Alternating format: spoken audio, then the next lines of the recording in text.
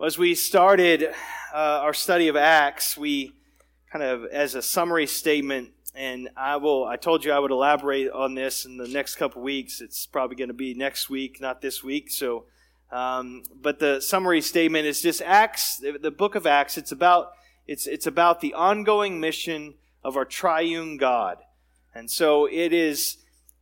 We are by grace. It's not through any merit of our own. It's not because the Lord chose us because we were so special or we heard this opportunity to be involved in this ongoing mission of the triune God and we say, yeah, I want that. I can really contribute something. No, the Lord in His grace chose us and has swept us up into this mission by His sovereign mercy so that we are beneficiaries of this ongoing mission. The Lord His salvation has spread to us, and now we're also ambassadors of it, and we're witnesses of Christ together. And so we are part of this plan, again, by grace. Just like the apostles were chosen by the Lord for their time and their unique role, the Lord has chosen us, and He's put us in this time and this place to be part of this mission. And so what we're going to see this morning as we continue to develop that throughout the study of Acts is that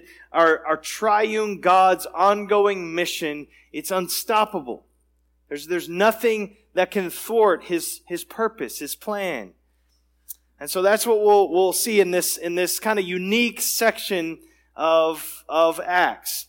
Now we have some young couples in our church who are expecting children right now, and I will not try to name all of those because I will leave some out, or I will prematurely announce somebody that, and I have done both, and much to my regret, I can safely say Luke and Sarah are anticipating a child. I think everybody's aware of that. She's on staff here, and so they're anxiously. She's the first one that we've ever had to have any kind of maternity leave for a staff member of Barack Bible Church. So we're work through that and set that up, but.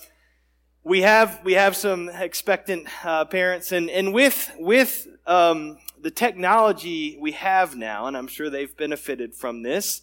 You can see the unborn child in the womb with quite a bit of detail. It's really remarkable, and particularly they have these 3D imagery, the 3D imagery now, and so you can really see these really clear images of the children in the womb. So while the child isn't born yet, isn't breathing air, you can't touch that soft baby skin, you can't, hear those little sweet baby sounds or the really loud, painful baby sounds. You can't make that out, but you can still see this child. You can make out many of his or her features. You can, even see, it looks like, yeah, that looks like dad. The profile looks like mom, it looks like dad. And you can see the little movements and sometimes big movements, and you feel those things. So there's wonderful life in that womb of the mother. There is a human being that's about to be born into this world, and we'll get to meet some of these little human beings soon, and our nursery will be filled with these little human beings. But in Acts chapter 1, we're sort of looking at an ultrasound image of the church. And so the church is still in utero. It's going to be born really soon in Acts chapter 2. And so, but here, while the Spirit hasn't come yet, while there are things that we can't quite see yet about the church, we can still begin to make out some of her very distinctive features. That's what we find here. And so you have men and women gathered together, and they're there together in this persistent prayer, and they're hearing God speak to them and guide them through His Word, through His truth. And so this is what we find. So the due date, as it were, it's approaching very fast, and so only 10 days from now, from this Christ plan delivery date at Pentecost, and so the final preparations are being made. We're about to get this announcement that it's a church, and so all of this is building. But here we find this morning's text, and it's kind of interesting. It's sort of waiting for this moment. It's interesting in its context and in its content. And so you probably picked this up as we read it. And so sandwiched between Christ's commission to be his witnesses to the ends of the earth between that commission and between the birth of the church, between the promise of the Holy Spirit and the arrival of the Spirit. We find these verses that Jim read for us a moment ago. And so between these two massive, critical, just world-changing moments of redemptive history, between these, we have these really gory details of Judas's death. And we have all of this detail about how his apostolic office is going to be filled. And so a natural question to ask, and a right question to ask, is why is this here? That's a question we should ask whenever we're studying the Scriptures. What's intended here? Why has the Spirit prompted the author to record this, and why is it recorded here for us? And so that should be, again, something. Why is this here in this point of the narrative? And so I think we get to the purpose right in the middle of the passage. And so right in the middle, there are these two Old Testament quotations here. And so in all of the human chaos and confusion that's going on in this part of the narrative, in this part of redemptive history, and all of that disruption, there is this divine clarity that shines in. There is this God speaking into the midst of this. He's entering in. And so you see it in verse 16. Peter stands up with this group of 120 very anxious disciples of Jesus, and he says, what? Brothers, the Scripture had to be fulfilled, which the Holy Spirit spoke beforehand by the mouth of David concerning Judas. And then you get to verse 20, and you have these two quotes from the book of Psalms. One is connected to Judas's downfall. One is about his replacement. And so then in verse 21, these two qualified men, they're brought forth as potential replacements for Judas Iscariot. And what do we read? Verse 21, one of these men must become with us a witness to his resurrection. And I think that's getting at why this is here. You see that little word, had to, must. It's the same word actually in Greek here, and it's communicating this language of divine necessity. It had to be this way. These things must take place. This had to be fulfilled. And by divine design, by divine decree, these things had to come to pass. And so the flag flying over this whole section here, these verses and all of this kind of weird stuff with all these details about guts spilling out and all of this that's going on, the flag flying over this section is the absolute unstoppability of God's mission, of His purpose. The mission that our triune God is ongoing, that ongoing mission, it will not be stopped. It will not be thwarted. I think that's the essence of what's being communicated here. God's sovereignty, it's burning bright within the darkness of these verses here. And so His purpose must come to pass. His word must be fulfilled. And so what seems like a setback, what seems catastrophic, what seems like something that's just going to doom this mission from the get-go, it's part of God's purpose. And it must be accomplished. It must be fulfilled. Our triune God is unstoppable in accomplishing His ongoing mission. That's what's being communicated here. Now, so set that aside. That's kind of the 40,000-foot view of these verses here. I know that as Christians, we can sometimes choke a little on this truth, this message of God's sovereignty, can't we? I mean, just if I get a little feedback. I know it's always risky in a group this size, but what are some areas of our lives where we may struggle to reconcile the truth of God's sovereignty with some aspect of our life? What are some common areas that we struggle with? Somebody. Suffering, absolutely. When things are going, the wheels are coming off and facing all kinds. How does this square with the fact that God's in control? Anything else? Okay, unexpected death. Yeah, particular kinds of suffering. Yeah. What about prayer? Why are we praying if the Lord is sovereign and these things have to come to pass? Anything else? salvation, evangelism, mission. You're like, why bother? Like, what is this for if the Lord is ordained these things, and if it's in His sovereignty, these things are going to come to pass? Absolutely. I mean, there's other areas of decision making. But what we see is all of these common struggles that we have in trying to square the truth of God's sovereign authority with things like prayer and evangelism, salvation, and suffering, and decision-making. All of those are present in this text. I mean, that's the stuff they're dealing with. I don't mean that they're struggling with, but what's the point of praying if God is sovereign? Why bother going to the ends of the earth with the gospel if He's sovereign over salvation? For that matter, why bother opening our mouth with our coworker? Why not just zip it and just do our work and go home? Why bother praying for their salvation? Why bother speaking? Well, God just save whoever He wants. How can I affirm God's sovereign rule when horrific tragedies come? And they do. When terrorism, cancer, abuse, house fire, natural disasters, death, and all of these things come. How do we square this? Now, if you're expecting me to directly answer all of those questions this morning, you're going to be disappointed. That's out of the purview of this. But this passage does deal with those struggles. It does. And so we have prayer, we have mission, we have decisions, we have suffering in this passage where the flag of God's sovereignty flies high and free. So we'll see. I think we'll be held. Maybe you've been praying the same prayer for years.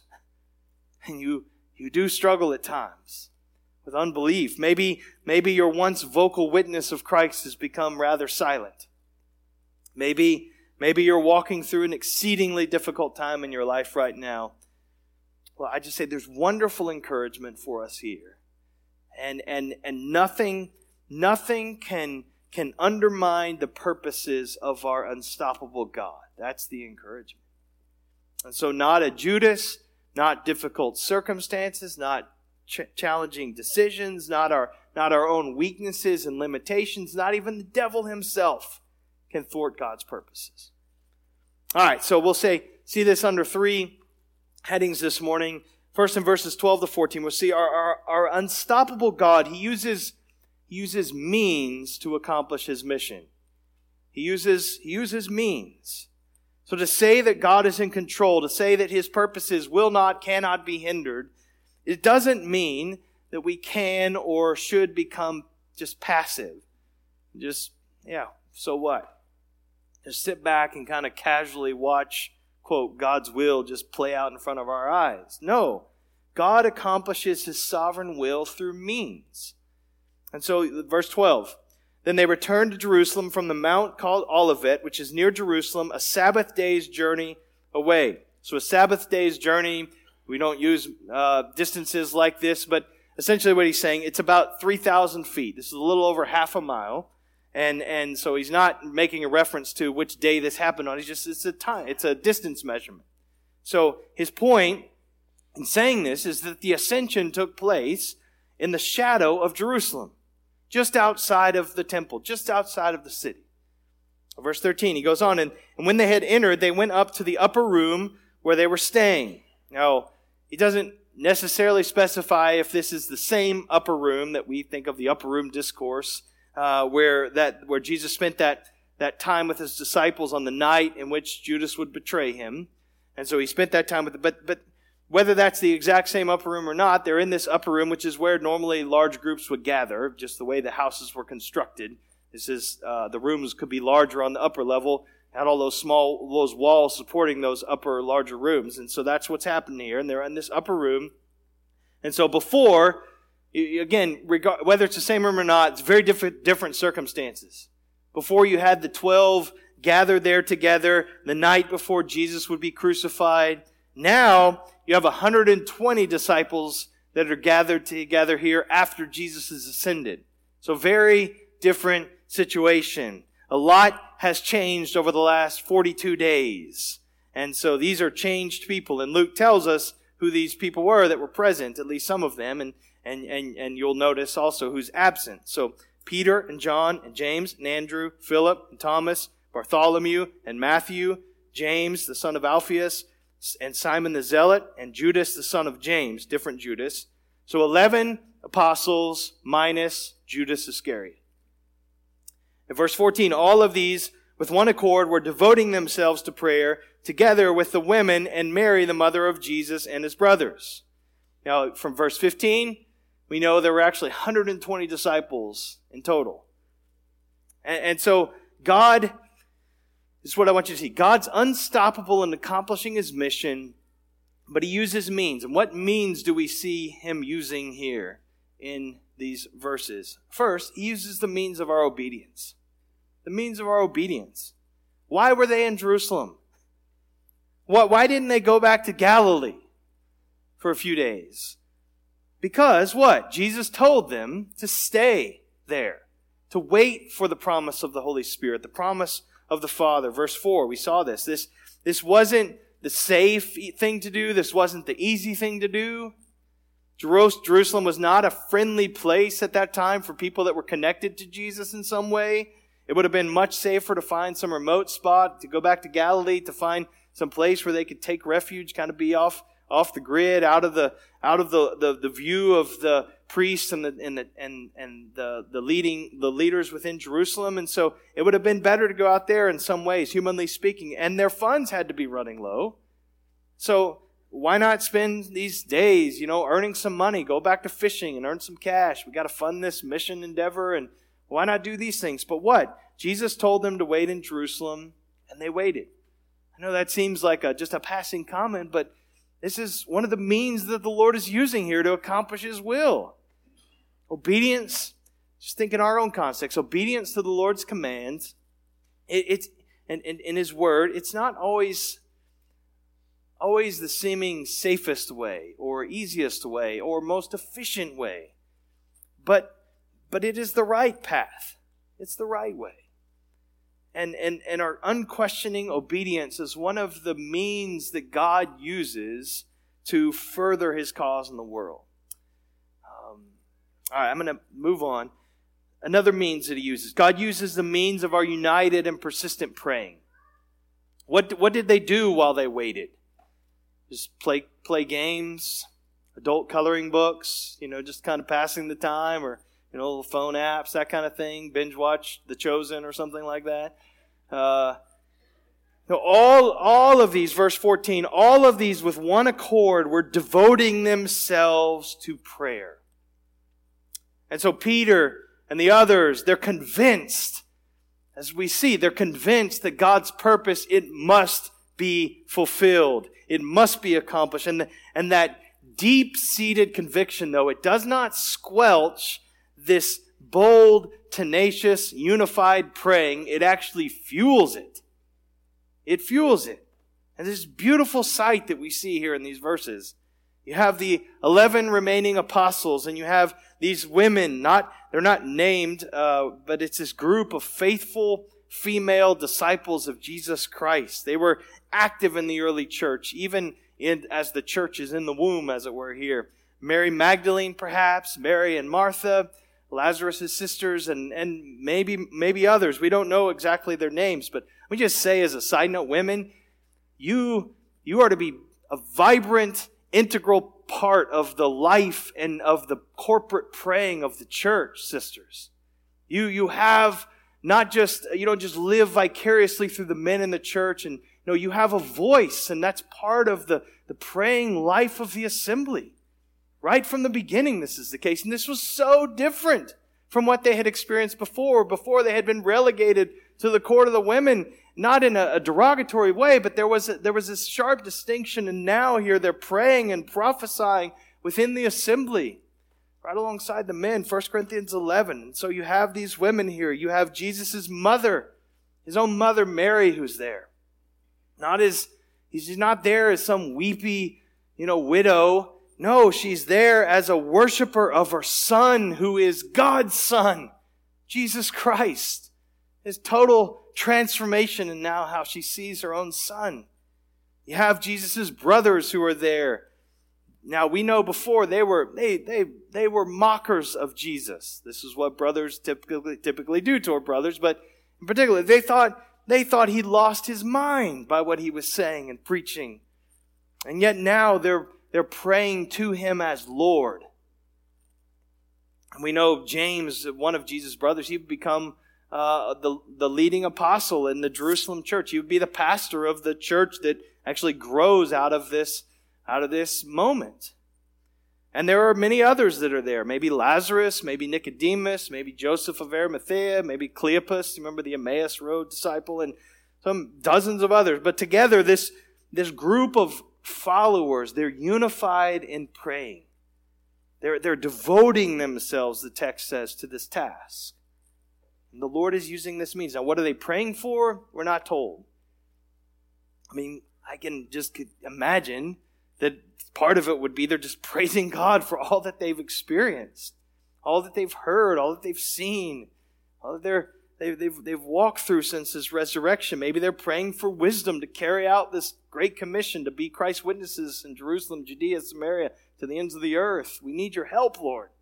Help us. Maybe they're praying for the gift of the Spirit to come as Jesus promised, even though they don't fully understand all that involves. But I just say God uses the means of our united, persistent, enduring praying to accomplish His unstoppable means. Those are not at odds with one another. They're wed together. When God has sent revival throughout church history, He's done it by leading His people to pray first. And that's the pattern we see. Christ will build His church. The gospel will spread to the nations. His sheep will hear His voice. His people will be protected and preserved until the last day. But we must lay hold of the means of prayer as a church. Those are not in competition with one another. And so this is why, again, I think small groups are so vital within the life of a church. Not because it's some measure and grade of sanctification, but we need the praying of the saints for one another. We have our prayer meetings that will be starting up next Sunday. Please come and join us. Let's put our voices together and cry out to the Lord. This is what the church is doing in utero. This is what church we do now together as a fuller expression. So God uses the means of our obedience, the means of our praying, and I would say third, just the means of our fellowship, of our dependence upon one another. So those first disciples, they didn't wait alone for the promised Spirit. They waited together. There's this sense of seeming desperation as they come together. We need one another. We're not alone in this. And so they're not obeying alone. They're not praying alone. There's this marked sense of closeness and fellowship and sharing life together as they wait. And that too is God's design for the church in this age. That's not unique to the church in the womb here. This is the Christian life is a shared life. Your identity in Christ is not just something that is true individually, but it's part of that identity is the fact that you're wedded in connection with His body. That's who we are. We're part of the church. I mean, the one commentator I read, kind of just seeing the overview of the book, but it's just stuck with me. He just says, rugged individualism, it dies in the book of Acts. There's no air for that kind of mindset to exist in the book of Acts. There is this togetherness, and that togetherness becomes a means that God uses to further His unstoppable mission, His ongoing mission. And so this is the point, the Holy Spirit will come, guaranteed. Jesus makes this plain. He will empower and He will guide the church. He will ensure that God's mission is accomplished. Everything that He intends will be fulfilled. But that did not mean that His first disciples were just passive. It didn't mean that they were just kind of casually waiting, twiddling their thumbs and just waiting to see what unfolds. No, God used means to accomplish His purposes. They waited, but they weren't idle. God is fulfilling His word through His people faithfully obeying Him and crying out to Him together. And so it is for us. May the Lord find our obedience, our unquestioning obedience. Lord, what do you want? We We want to obey what you say. We want to trust that you are wise. You know better than us. We believe you and we trust that. We want the Lord to find persistent and unified prayer in our church body. We want to find our church to be a place where we live dependently on one another. This close fellowship, strong relationships where we want to aim to be more fully engaged in this ongoing, unstoppable mission of our triune God. And these are the means that the Lord will use to see that come to pass. Second, so our unstoppable God, He uses means to accomplish His mission. Secondly, our unstoppable God is not deterred by apparent setbacks to His mission. So verse 15, we find Peter stepping forward to take the initiative in the story here. Now we're not surprised. He's been the most forceful personality among the disciples up to this point in the gospel accounts. And so we're not told what compels Peter to stand up, which is what the text says he does. But it seems that all of the teaching that Jesus has been doing over these 40 days from the Old Testament and from the Scriptures, and along with all of the time he and the other disciples have spent poring over the Scriptures, and all of that seems to be behind this appeal that we find in verse 15. And so in verse 15, in those days Peter stood up among the brothers. The company of persons was in all about 120. And he said this, verse 16, "Brothers, the Scripture had to be fulfilled, which the Holy Spirit spoke beforehand by the mouth of David concerning Judas." And so, what's clear here and what will be really clear in a couple weeks is that Peter has been just absorbing all he can from the Scriptures. We'll see this in his sermon on Pentecost. It's just loaded with biblical references and allusions, and so we're going to see this, that he's reciting from memory. So here, he's very clear that David didn't just write his thoughts in the Psalms. That's not all that we find here. No, the Holy Spirit spoke through David. Spirit is writing, and the Spirit's giving these words through David. And these words are concerning Judas, who, Peter says, became a guide to those who arrested Jesus. He led them right to Him. He was the human instrument of Jesus' betrayal. For he was numbered among us and was allotted his share in this ministry. Now, we know all of this, so maybe these words don't have the sting that they did for those first hearers of Acts, but this is the way Peter is writing this. It's underscoring the enormity and the heinousness of Judas's betrayal of Jesus. He was numbered among Jesus' closest friends. He was one of us. We spent 3 years together, and all of the meals we shared, all of the traveling, all of the sorrows and joys and the challenges and the learning, all of the lessons we learned at the feet of Jesus. He was among us.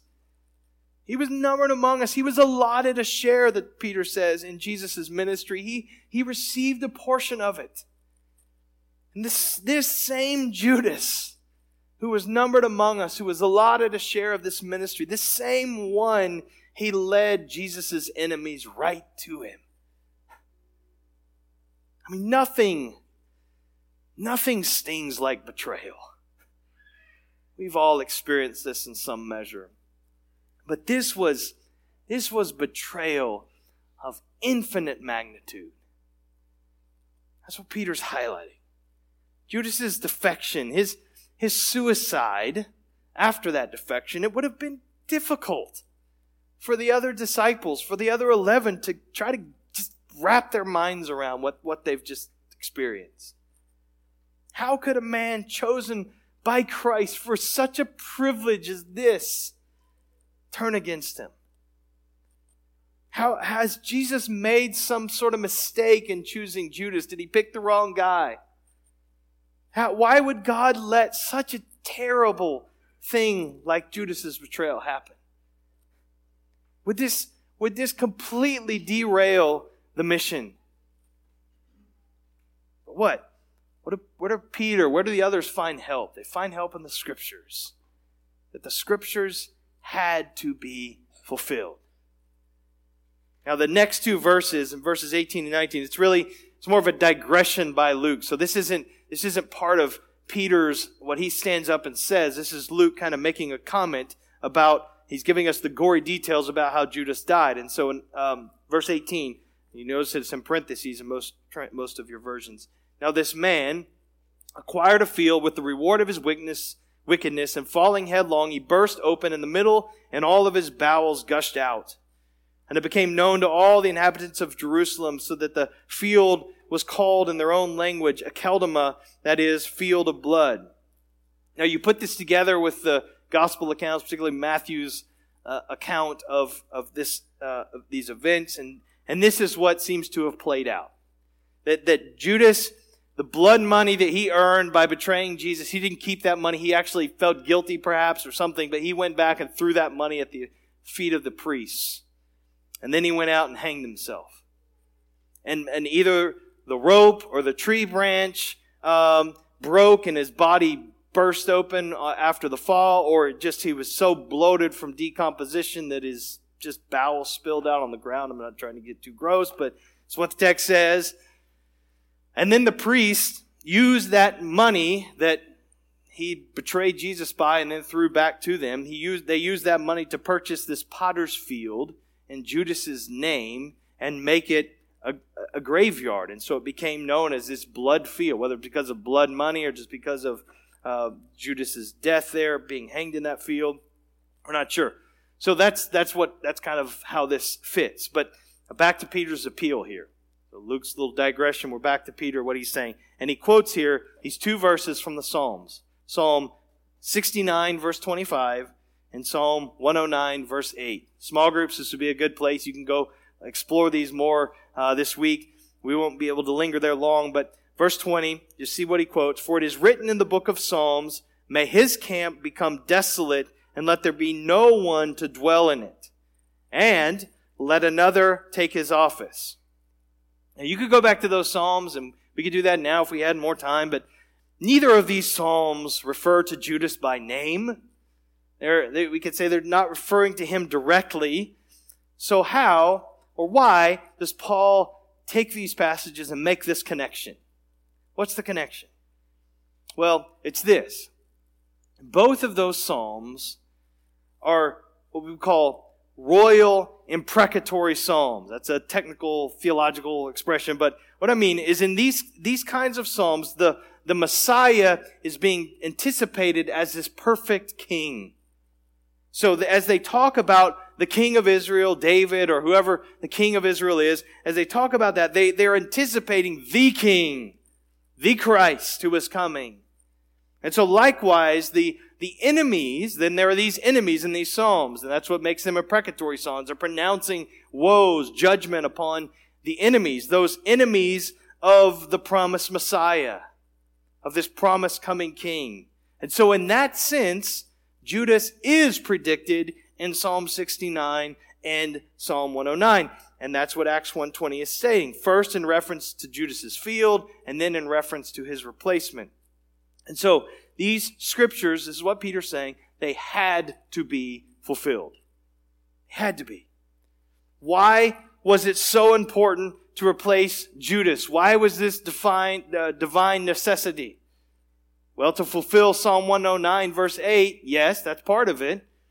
But you can consider other passages. Matthew 19:28, Jesus said to them, truly I say to you, in the new world, when the Son of Man will sit on his glorious throne, you who have followed me will also sit on 12 thrones, judging the 12 tribes of Israel. So this 12th apostle will be one of the future judges of Israel. So that's part of it. But who's going to take that 12th throne? But so all of that, I think, is behind this. But here's the big picture I want you to see in terms of the thrust of why this is recorded for us here in Acts 1. It's this. God is sovereign even over evil events like Judas's betrayal. This did not catch the Lord off guard. This wasn't a detour in his plan that was going along just great, and then Judas really messed things up, And so now we have to totally reorient the plan, change course, calculating new route. And that's not it. Yet God is sovereign even over events like Judas's betrayal, but in such a way that God is not responsible for Judas's sin. That's minds start to explode at this, I realize. Judas was fully responsible for his wicked deeds, even though they were a necessary fulfillment of David's prophecies.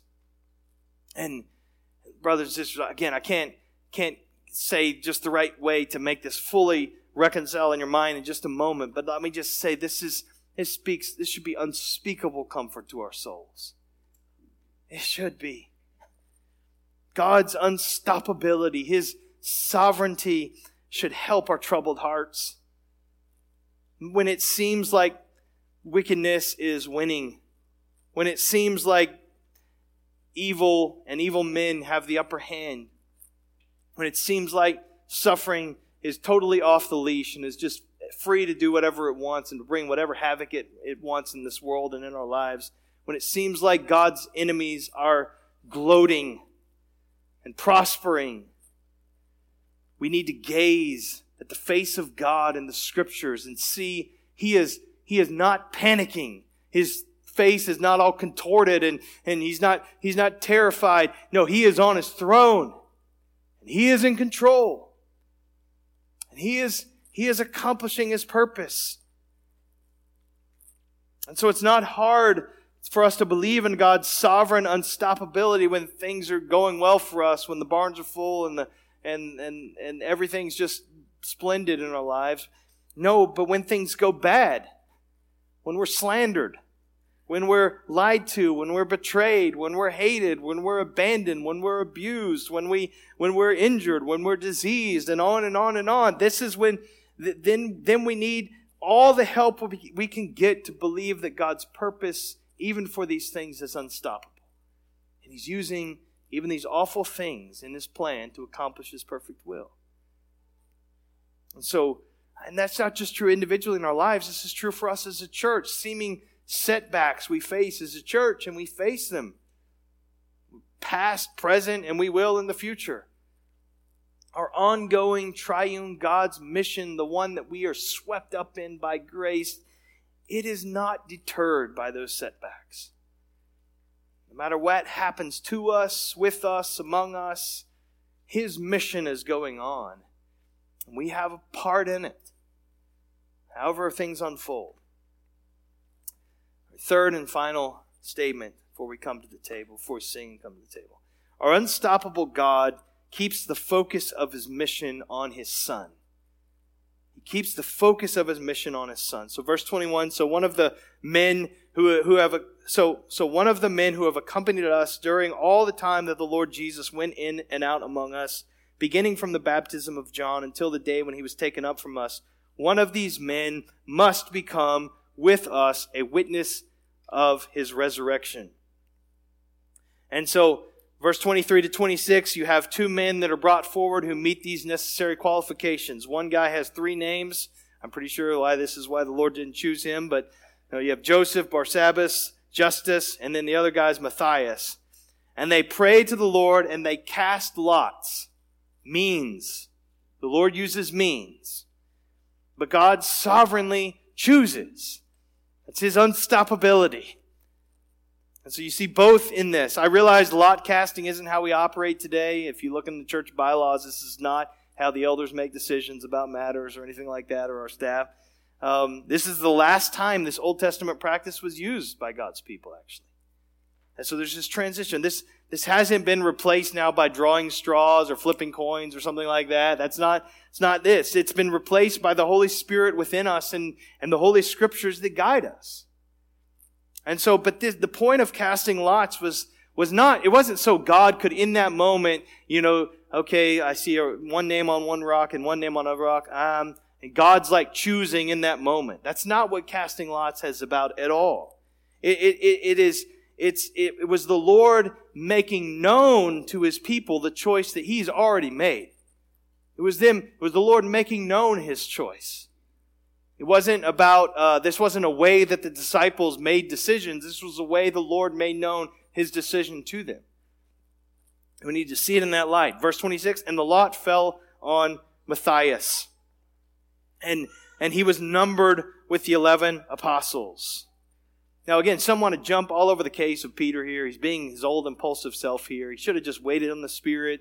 And if that was the case, the Spirit would have shown him that Paul's the one that's supposed to replace Judas, not Matthias. But I don't think that's what the point is. I don't think the text gives any hint that they did any wrong here. They're waiting on the Lord. They're praying.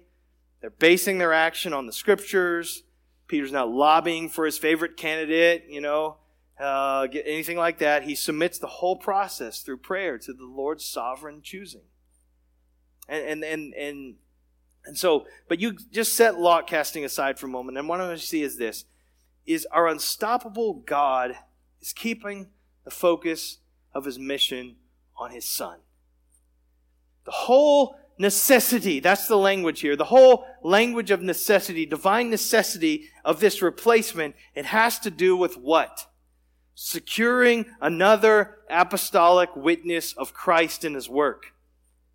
One of these men, verse 22, must become with us a witness to His resurrection. So from their vantage point, yes, there was this looking forward to the Spirit who's going to come in power. There are these signs and wonders that will be performed through the apostles, and it's all by the work of the Spirit. But the core of their Spirit-fueled ministry is going to be about pointing backwards to Christ. It's pointing back as witnesses. Christianity is rooted in time and space and history, the historical Jesus of Nazareth. Apostles were eyewitnesses of the crucified and resurrected Jesus. The apostles, they weren't just religious gurus. They weren't creative inventors of Christianity where they had these thoughts and ideas that they liked to perpetuate. They were simply what? Witnesses. Witnesses. They're telling the truth exactly as they've seen it and they've heard it. This is what they're doing. This is where our lives connect. That early Christianity wasn't about graduating from the nitty-gritty of Jesus and His work to some higher level of spirituality. No, it was the Spirit. The Spirit's job was going to come and He was going to point backwards to the work of the historical Jesus and all that was accomplished. That's what the gospel is that we proclaim. It's news. It's this news that's outside of us. We're saying this is what's been accomplished. The captives are free because of this work. And so we want to be a church, brothers and sisters, and we'll talk about the Spirit and really start talking about the Spirit next week. We want a church that's filled with God's Holy Spirit, clothed with power from on high. And that's manifested in all kinds of ways, brothers and sisters. But that's going to mean that we're a church devoted upward to this work of prayer and worship, but it's also going to mean we're devoted to this backward work, pointing again and again and again to Christ and what He accomplished. And so the table that we're going to come and partake of together, this is what this is constantly set before us. It's where the unstoppability of this, our glorious, transcendent God, His mission will not be thwarted. It's where that meets these tangible reminders of a broken body and shed blood. The eternal purposes of God and the historical person of Jesus. And so Peter had these two realities in mind when he preached 10 days later at Pentecost. And just listen to this and then we'll sing. He says, Acts 2, verse 22, we'll be there in a couple weeks. Men of Israel, hear these words. Jesus of Nazareth. You know Nazareth? This man attested to you by God with mighty works and wonders and signs that you all saw that God did through Him in your midst, as you yourselves know. This Jesus delivered up, listen, according to the definite plan and foreknowledge of God, you crucified and killed by the hands of lawless men. God raised Him up, loosing the pangs of death, because it was not possible for Him to be held by it. And then he goes on and speaks of the prophetic words that were written by David long ago concerning Christ. We see divine necessity, certainty. And so we invite you to come and worship with us at this table after we sing of our to our unstoppable, sovereign Lord. So let's pray the Lord would help us as prepare our hearts for this very thing. Lord, help us as we sing now. Even as we sing these words, Lord, that though the sun had ceased its shining, though the war appeared as lost. Lord, I know this had to be how it appeared to those disciples. It had to be how it appeared to the watching world, Lord. But though it looked like that, that wasn't the whole story. You were sovereign even over those events. Even over the betrayal of Judas. Even over the plotting and the killing of Christ at the hands of wicked men. Though that was true, Christ, you had triumphed over evil. It was finished upon that cross. Help us to revel in that as we sing, as we come to the table now. We ask in Jesus' name. Amen.